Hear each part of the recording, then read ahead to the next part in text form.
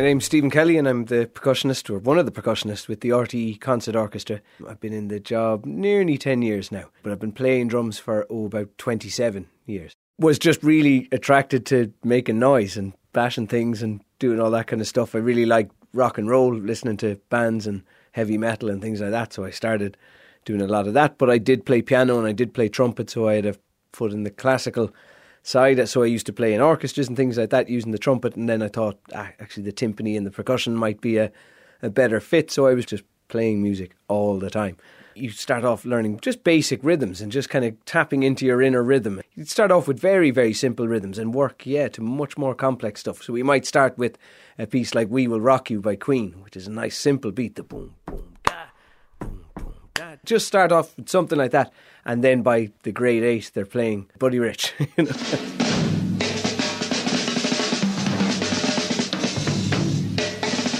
Yeah, he is the world's greatest drummer. He was the world's greatest drummer. Just a phenomenal, amazing drummer. I never got to see him live, but yeah, his recordings and the YouTube videos you can see, he was superhuman.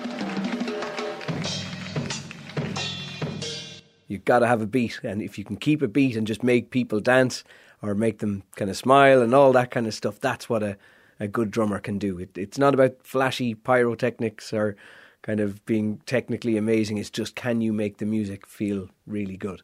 And you do that by tapping into your groove. So everyone's got it, but you just got to tap into it. Like everything, it's practice. People might not get something straight away, but if with the right kind of dedication, if you can stay at it, and just keep practicing the instrument, you'll get it.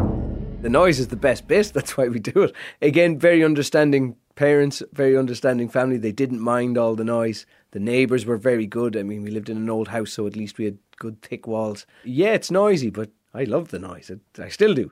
In a way, obviously percussion would be the butt of all jokes in the orchestra, as well as the viola, I suppose. They think fairly wild, those guys down the back with all the different sounds and noises and effects that they can make. And in actual fact, you've got so many instruments. The percussionists need to be able to play hundreds of things. With the violins, they just play one violin all the time. Whereas we play musical instruments from all around the world, all different styles, different genres. There's so many different percussion instruments. It's never boring.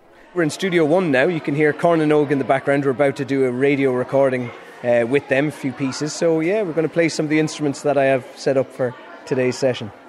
Okay, so I'm going to show you, or play for you, the big bass drum, one of the most used instruments in the percussion section in the orchestra. So this is it. So here we have a vibraphone, mostly used in jazz, but occasionally in classical music as well. I'm sure you'll recognise the sound of it.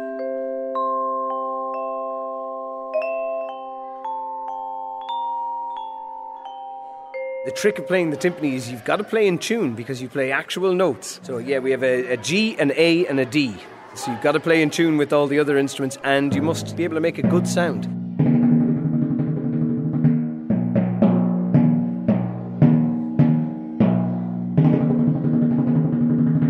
So here we have the tubular bells that recreate church bells.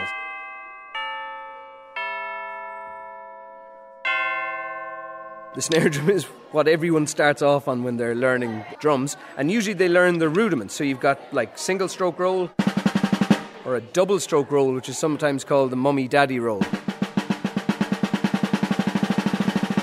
And then you've kind of silly things like flams, paradiddles. So you can have different types of cymbals. You can have sizzle cymbals, which sound like this. A lovely little sizzle effect on that. And then the regular cymbal.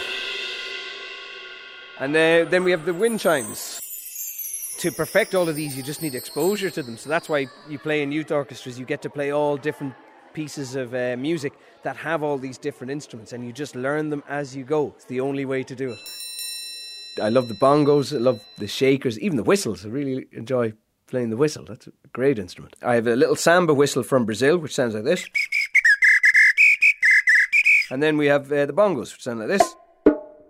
But if you put them together, you get something like this.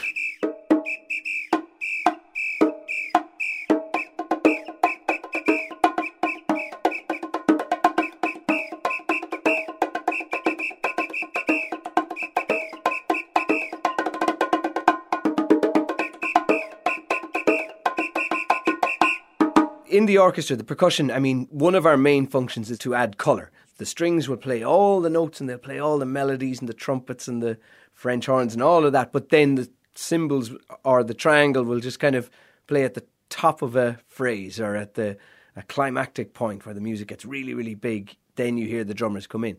Sometimes then, occasionally, we are asked to play really softly as well, add really kind of delicate kind of little splashes and tings and booms and all of this. So you've got to be wild and then you've got to be able to rein it in. It's got to be both things. A lot of the time you do see in the orchestra the percussionists will sit there for ages doing nothing. So you've got to be very good at being disciplined of kind of not losing your focus or your concentration, because you've got to wait and then play when the composer asks you to play.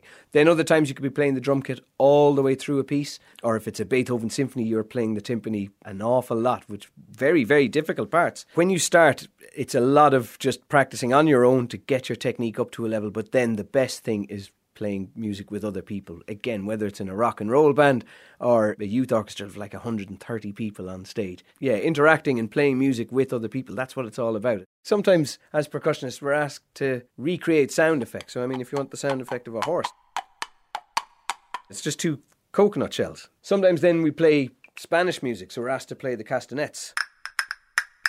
Or maybe like a gentle ballad or something like that. So just playing a shaker, or we might have Brazilian shakers that are slightly different sound to them. But it's all very relaxed, very calm. For playing a bossa nova, also from Brazil, we play the cabaça. So, you know, not always crash bang wallop. A lot of practice is actually just listening to music and listening to other drummers and hearing how they interact with other musicians and copying what they do. Even now, you know, at the ripe old age of whatever I am now, I still get a buzz from it. You know, when you play really good music with great people, and yeah, it's a fantastic thing to do.